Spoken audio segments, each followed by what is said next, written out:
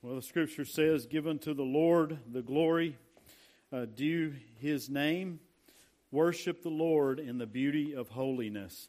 It's been a blessing to be with you this morning.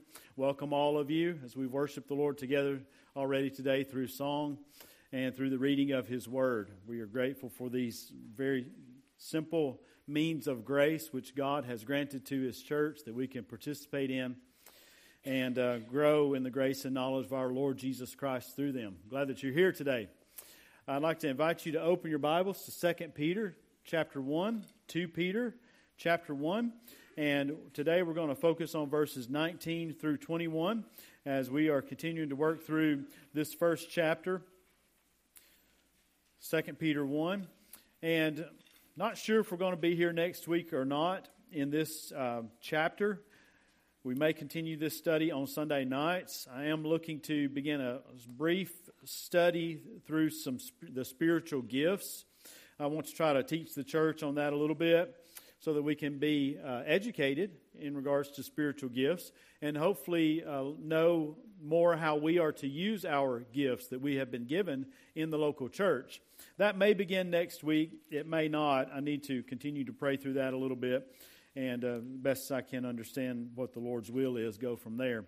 But I will give you that heads up as far as where we are headed at some point. 2 Peter 1, I'm going to read verses 19 through 21. Just asking you to follow along in your copy of God's Word this morning. I'm reading from the New King James Version.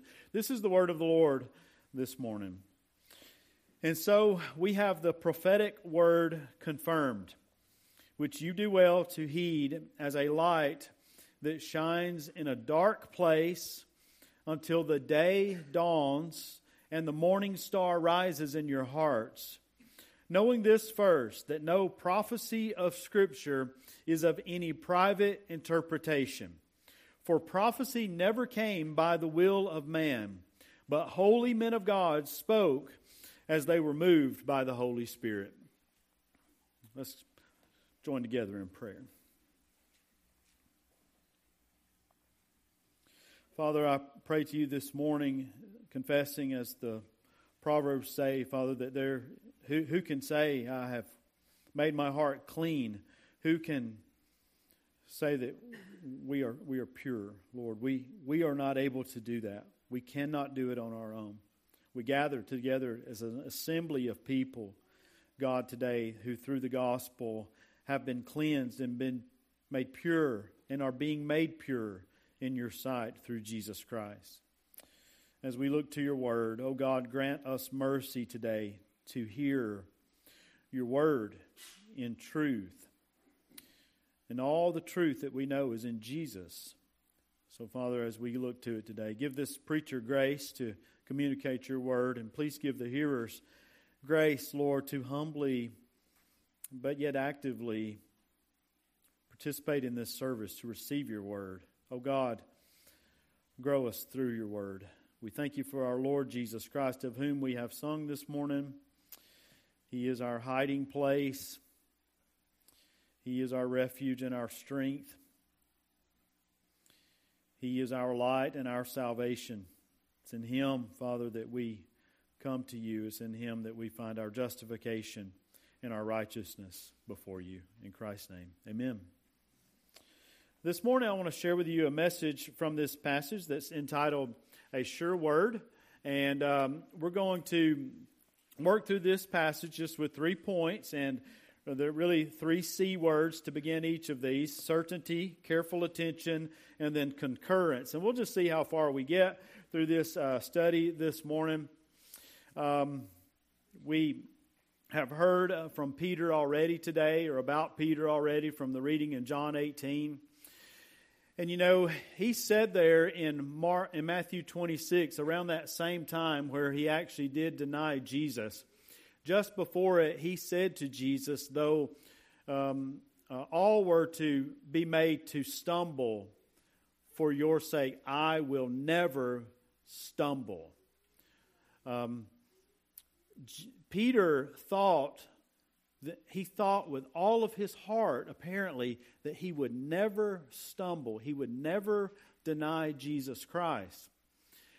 And maybe that helps us realize, maybe afresh, why Peter is so adamant in 2 Peter chapter 1 that the Christians must be diligent to add to their faith, and that they should listen to what he says, because he is, as we saw last week, actually a very credible witness. He is a credible source. Because when he was there on that mount, do you remember last week? He was on the mount with Jesus and saw him transfigured. The glory of Christ was seen. And Peter says, we saw it. Saw it with, and it's not just one, but we saw it, him and James and John. And they were able to testify about who Christ was. And Peter said that because he told them that Jesus is coming back in power. His power and His coming. The parousia of Christ. Jesus is going to return. We've seen His glory already. He's coming back in the same glory. So be ready for it. Because there's going to come a day when Christians will be given an entrance into the heavenly kingdom of our Lord and Savior Jesus Christ. So, with all of that being said, that leads us up here to verse 18, where through 18 to verse 19, and then Peter begins here in verse 19 saying, and so we have the prophetic word confirmed.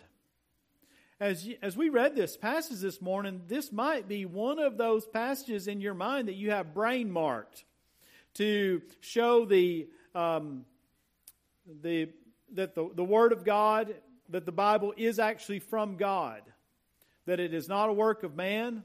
You might couple this with, 2 Timothy chapter 3, verses 16 through 17, that all Scripture is given by inspiration of God, or it is God-breathed, and is profitable for doctrine, for reproof, for correction, for instruction in righteousness, that the man of God may be complete, thoroughly equipped for every good work.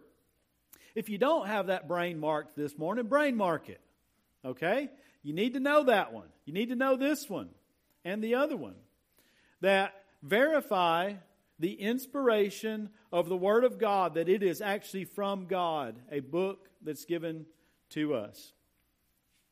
George Whitefield said, I'll go ahead and flip over there and try to read this quote, but that I found this week. George Whitefield said about the Bible. Let's see if I can find it. I hope I can. It's a good one.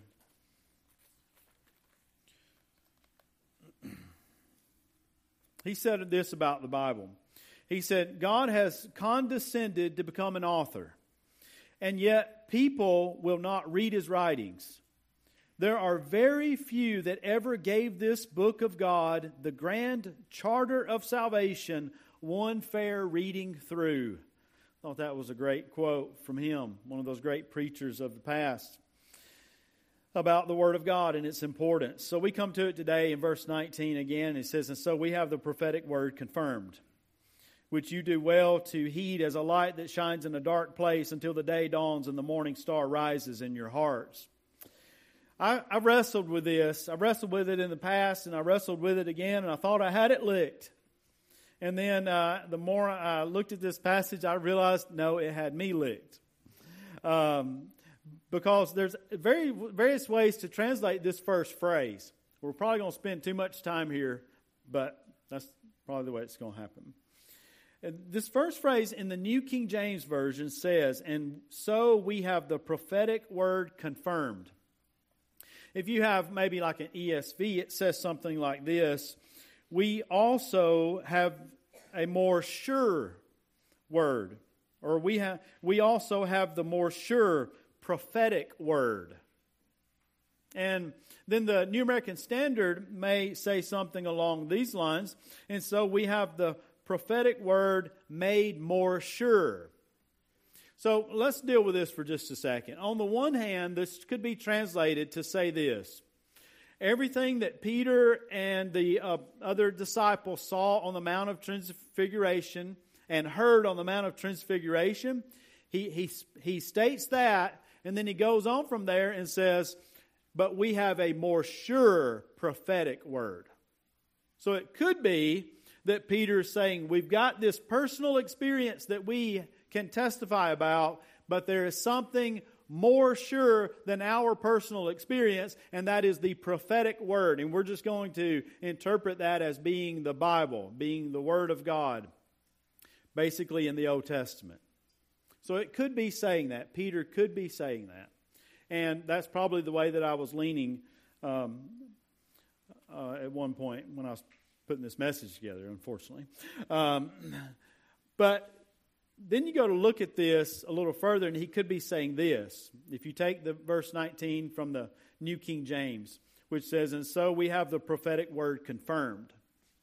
What he could be saying here is that we have our personal experience, our eyewitness and our ear witness there on the Mount of Transfiguration. And that eyewitness and that ear witness fits with the prophetic scripture that was previously proclaimed. It confirms it, it verifies it. Maybe it could say it like this: there is a handprint that fits the Messiah that the prophetic scripture presents to us. And then the Messiah comes and puts his hand in the handprint, and it fits perfectly. And it confirms that he is the Messiah, and that the prophetic scripture that was previously spoken is accurate. That's the approach I'm taking with this. That what Peter and the apostles saw there on the Mount confirms the prophetic word. And that brings us to our first point. And that is certainty. How we trust the Bible. The reason I like this interpretation probably so much and the most is because this really puts an emphasis on the Lord Jesus Christ, who He is and what He would do. This phrase, prophetic word, that you find there in verse 19, as far as I can tell, is found one other place in the New Testament, and that's Romans 16, verse 26. Now, I'm going to read the verse prior to that and afterwards as well, so I think I'm starting at verse 25. It says, "Now, to Him who is able to establish you according to my gospel and the preaching of Jesus Christ, according to the revelation of the mystery kept secret since the world began, but now made manifest, and by the prophetic scriptures made known to all nations, according to the commandment of the everlasting God, for obedience to the faith, to God alone wise, be glory through Jesus Christ forever. Amen." That word, prophetic word, is found there in Romans 16, 26, and by the prophetic scriptures made known to all nations. What's made known? The mystery of Jesus Christ. The mystery that's kept silent, kept secret since the world began. But through the word, it goes out to the nations. Whether you're a missionary or a preacher, no matter what land you are upon, what continent you find yourself as a preacher or missionary for the Lord Jesus Christ, you proclaim the same gospel. You proclaim the same word. And it is through that word that people are delivered and brought to obedience to faith in Jesus Christ. And all the glory goes to God. To God alone wise be glory through Jesus Christ forever. So let's define this a little further. What is a prophetic word in verse 19? What is a prophetic word? And the message of that prophetic word seems to primarily be Christ crucified, risen again on the third day, seen alive. But we could go further to define it from this context as this. And this is homespun, so if it's not any good, blame me. And the definition is this: is any spoken and written word that came from holy men being moved by the Holy Spirit to speak and write. What is a prophetic word? It is any spoken and written word that came from holy men who were moved by the Holy Spirit, who being moved by the Holy Spirit spoke and wrote. This could be Old Testament, this could be and would be New Testament. You see, when we come to the word Scripture, as we will in verse 20, Scripture is a sacred writing. The Bible is the only book that is Scripture. Scripture is sacred because it is from God. That is what makes it Holy Scripture, or even just Scripture. You do not find Scripture in any other book besides the 66 books of the Old and New Testament. That is the Word of the Lord. That is the sacred writing given from God. You might ask, though, further, or maybe I'm just the one asking the questions. But what is the ultimate message of the prophets? What did they say? Who were they talking about? With that in mind, I want to go ahead and go to a passage, 1 Peter chapter 1, because I'm pretty sure I'll reference this again later. And maybe if we go ahead and read it now, then we'll go ahead and have it in our memory, and I'll just be able to mention it. 1 Peter 1, verse 10 through 12. This talks about the message of the prophets. The message of the prophets in regard to salvation, the most important topic that they could give us information on. How the God of heaven would save us from our sins. Peter in chapter 1 has been previously talking about this salvation that we have. It is a salvation that has been given to us from God, who has caused us to be born again through the resurrection of Jesus Christ from the dead in verse 3. You see in verse 4 that we have an inheritance that is incorruptible and undefiled and will not fade away, does not fade away, that is reserved in heaven for you. And how do we get there? We are kept by the power of God through faith for salvation ready to be revealed in the last time. In verse 6, he says, "In this you greatly rejoice, though now for a little while, if need be, you have been grieved by various trials." So these Christians were being grieved by various trials, but yet they have this faith that they are kept by.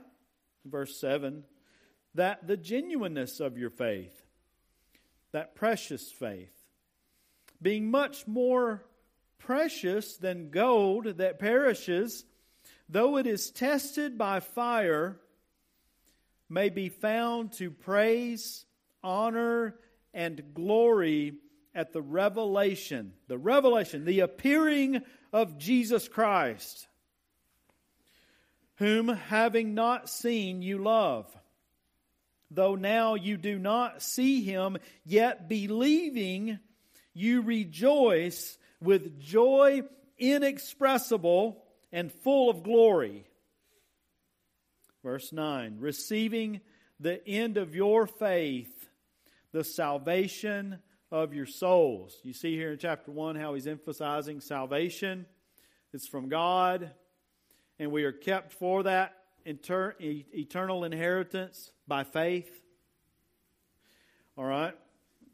So now in verse 10, of this salvation the prophets have inquired and searched carefully, who prophesied of the grace that would come to you. Searching what or what manner of time the Spirit of Christ who was in them was indicating when He testified beforehand the sufferings of Christ and the glories that would follow. As you look at verse 11, my translation tells me, and I'm saying that because I'm hoping everybody else's is the same to cut down on confusion. But in verse 11, we see who was testifying, who was indicating in the prophets about the sufferings of Christ. Who was it? The Spirit of who? The Spirit of Christ was in the prophets, as it says there, indicating when he testified beforehand the sufferings of Christ and the glories that would follow. The Spirit of Christ was telling about the sufferings of Christ and the glories of Christ in the prophets before the Christ ever came. And then in verse 12, it says, "To them it was revealed that not to themselves, but to us they were ministering the things which now have been reported to you through those who have preached the gospel to you by the Holy Spirit sent from heaven, things which angels desire to look into." Apparently, the salvation that we enjoy, angels desire to look into it and understand it. So what was the main message of the prophets? We could take this passage and say from Peter that the main message of the prophets was not some doom and gloom that might happen in the world, but the main message of the prophets was salvation through Jesus Christ, the one who would die, would be buried, and rise again on the third day and live forevermore. But if you know not Him as your Savior, there is doom, there is condemnation, there is destruction. You will perish. So the message of salvation is calling us to receive Jesus Christ as the one that God says that He is.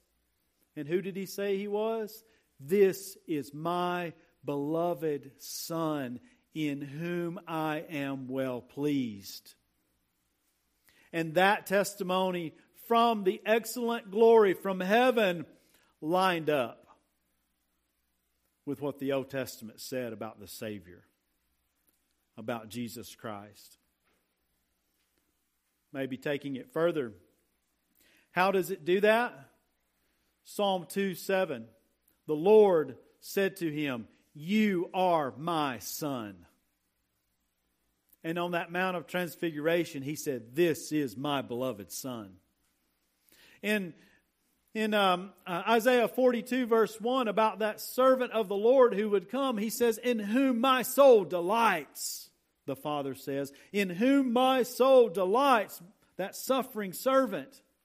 And what did He say about Jesus on that Mount of Transfiguration? "In Him I am well pleased."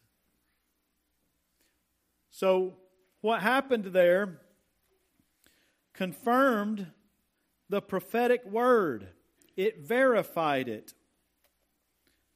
and proved that it is true and that He is true. So Jesus Christ is the ultimate, the quintessential reason that the Bible is to be trusted. I could stand here before you and say 40 authors over 1,500 years, 3 different continents, 3 different languages, and it all blends together. And I could try to give you all kinds of reasons from manuscript evidence and things like that to say, hey, you need to trust the Bible. No, there is one reason ultimately why you should trust the Bible. It is because Jesus Christ came, and who He is aligned with what it said, and He rose again from the dead. He's alive. He is no longer in the grave. He has proven that He is the Son of God by being raised from the dead. And if you reject Him, you are rejecting the Scriptures. You are rejecting what God has said about His Son. He is the only means of salvation. So, our youth, we all will face different times where people will mock the Word of God. Well, people will spurn the Word of God. They will try to destroy the Word of God. And it has been If it were not a book of God, it would have been destroyed long ago. But I tell you, there is one thing, though you may not be able to answer all the skeptics' questions or all those who mock and scoff about the Bible, you may not be able to answer all of their questions. But if you can say one thing, you can say that I know that Jesus Christ came, He lived, died, was buried, rose again, and I believe it with all of my heart. That's enough. Because it aligns with what the book says. And you should hold to that. In the Revelation chapter 19 verse 13, when Jesus Christ returns, and again that all depends on what your end time view is on that, I guess, in this chapter. But in Revelation 19:13, it says about Jesus, as He comes back on that white horse, it says, and said he was clothed with a robe dipped in blood, and His name is called the Word of God. You see, what and who the prophets of the Old Testament anticipated, the disciples saw in person. Now I want to show you 3 passages real quick. If you would turn in your Bibles to 1 Corinthians 15, verses 3 through 5. This is going really well this morning. It looks like we're going to make it through the first point. 1 Corinthians 15.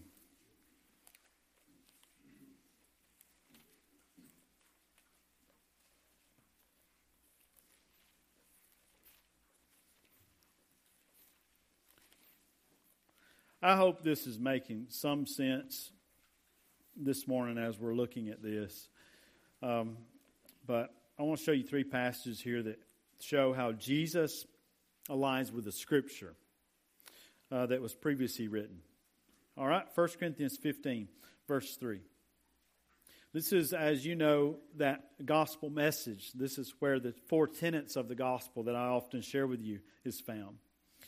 But it says there in verse 3, "For I delivered to you first of all that which I also received, that Christ died for our sins according to the," what? Okay, so that's the place right there.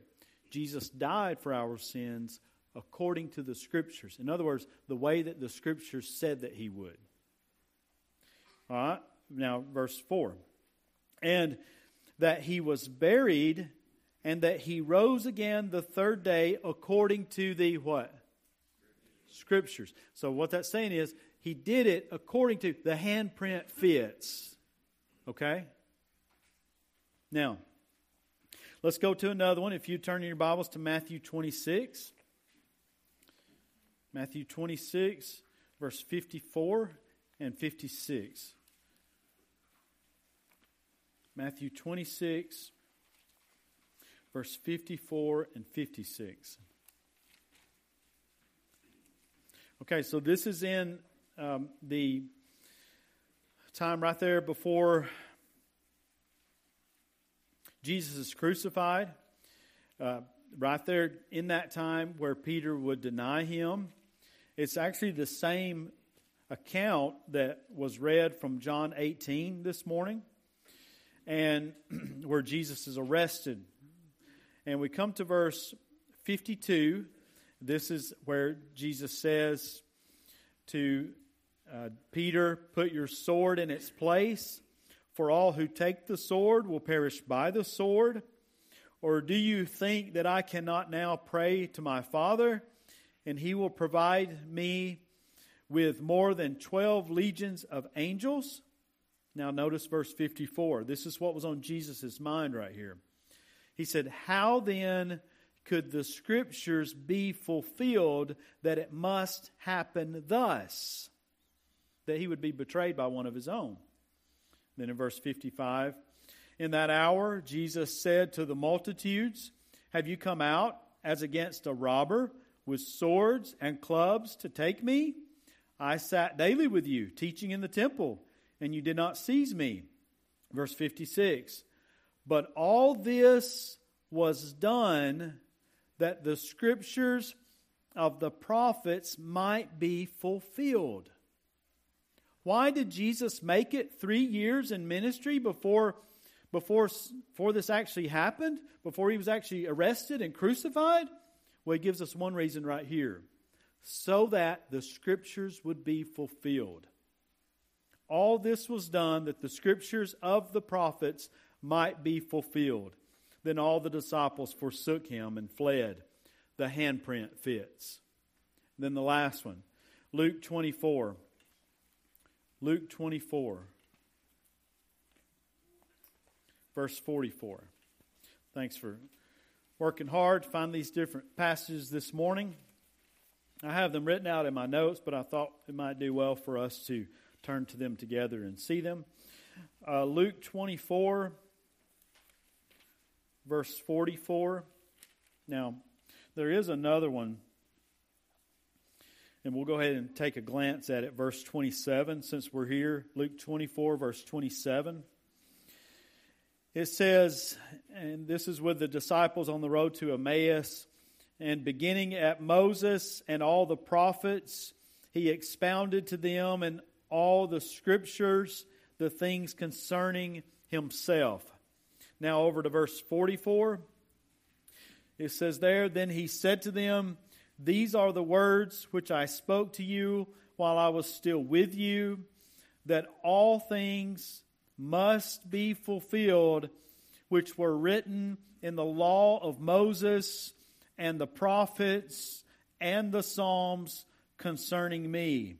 And he opened their understanding that they might comprehend the Scriptures.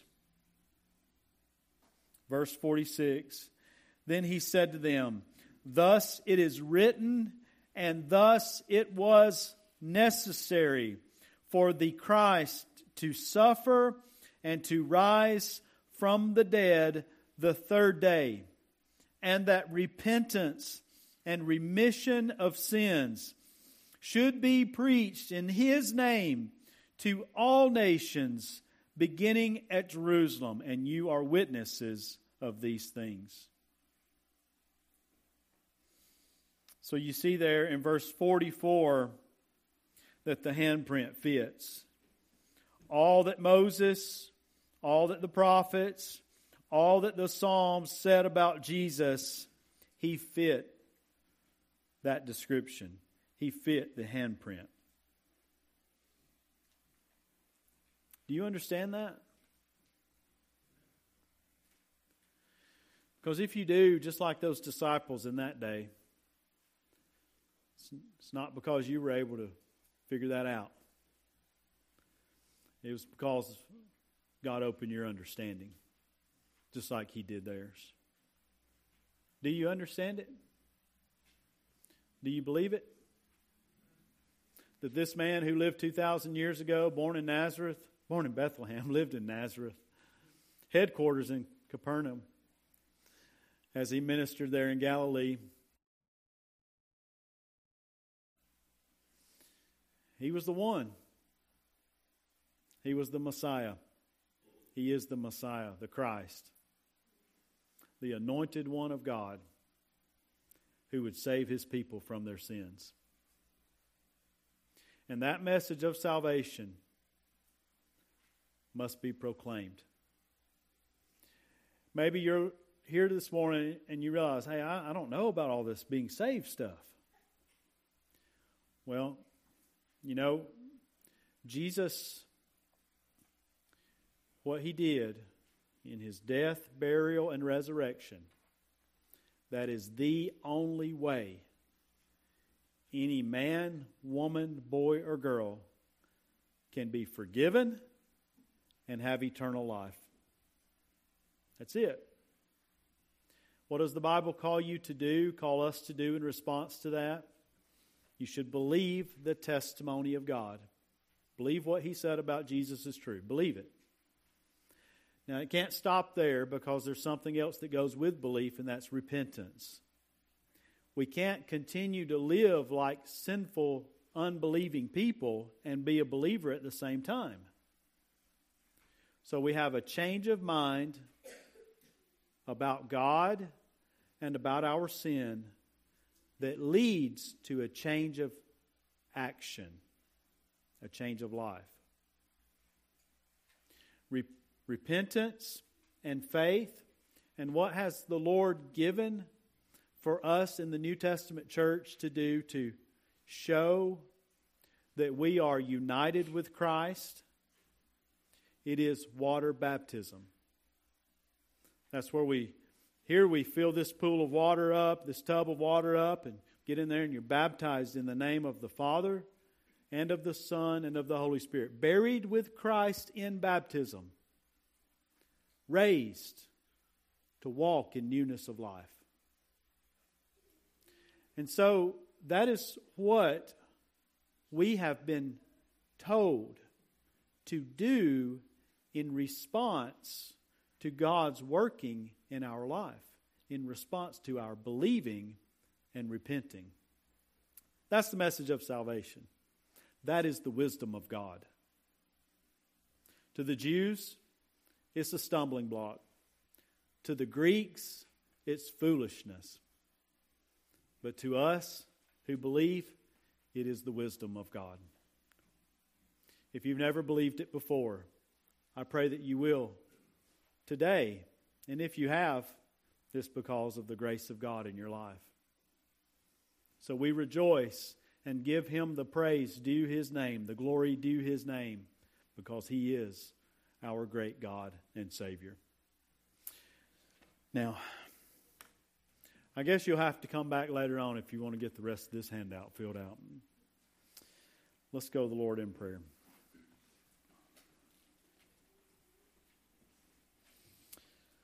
Father, I'm grateful today again for that you save sinners like us.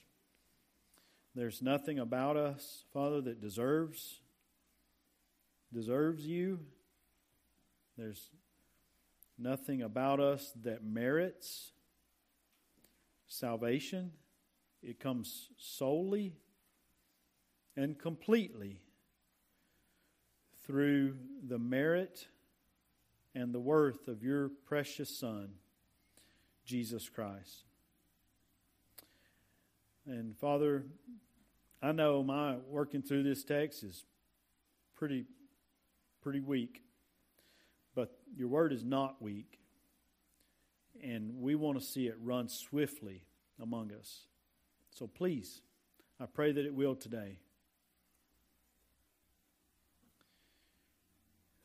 In Jesus' name, amen.